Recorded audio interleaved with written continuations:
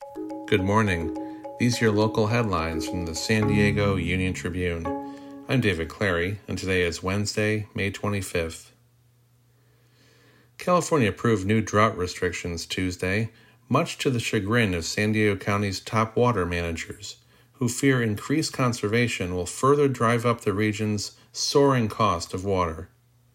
The new rules required nearly all water suppliers in the state to ratchet down residential water consumption while banning commercial water users from irrigating non-functional turf. San Diego County health officials will study the availability of abortion and other reproductive health care and explore ways to expand those services. In a separate item, the Board of Supervisors also signaled support for a state constitutional amendment guaranteeing the right to abortion in California.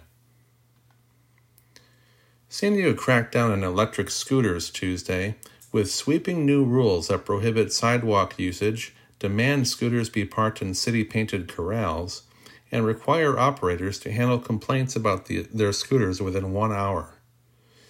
City officials also plan to shrink the number of scooter companies operating in San Diego to 4 next month. You can find more news online at SanDiegoUnionTribune.com. And for more on the biggest stories of the day, listen to our podcast, The San Diego News Fix. Thanks for listening.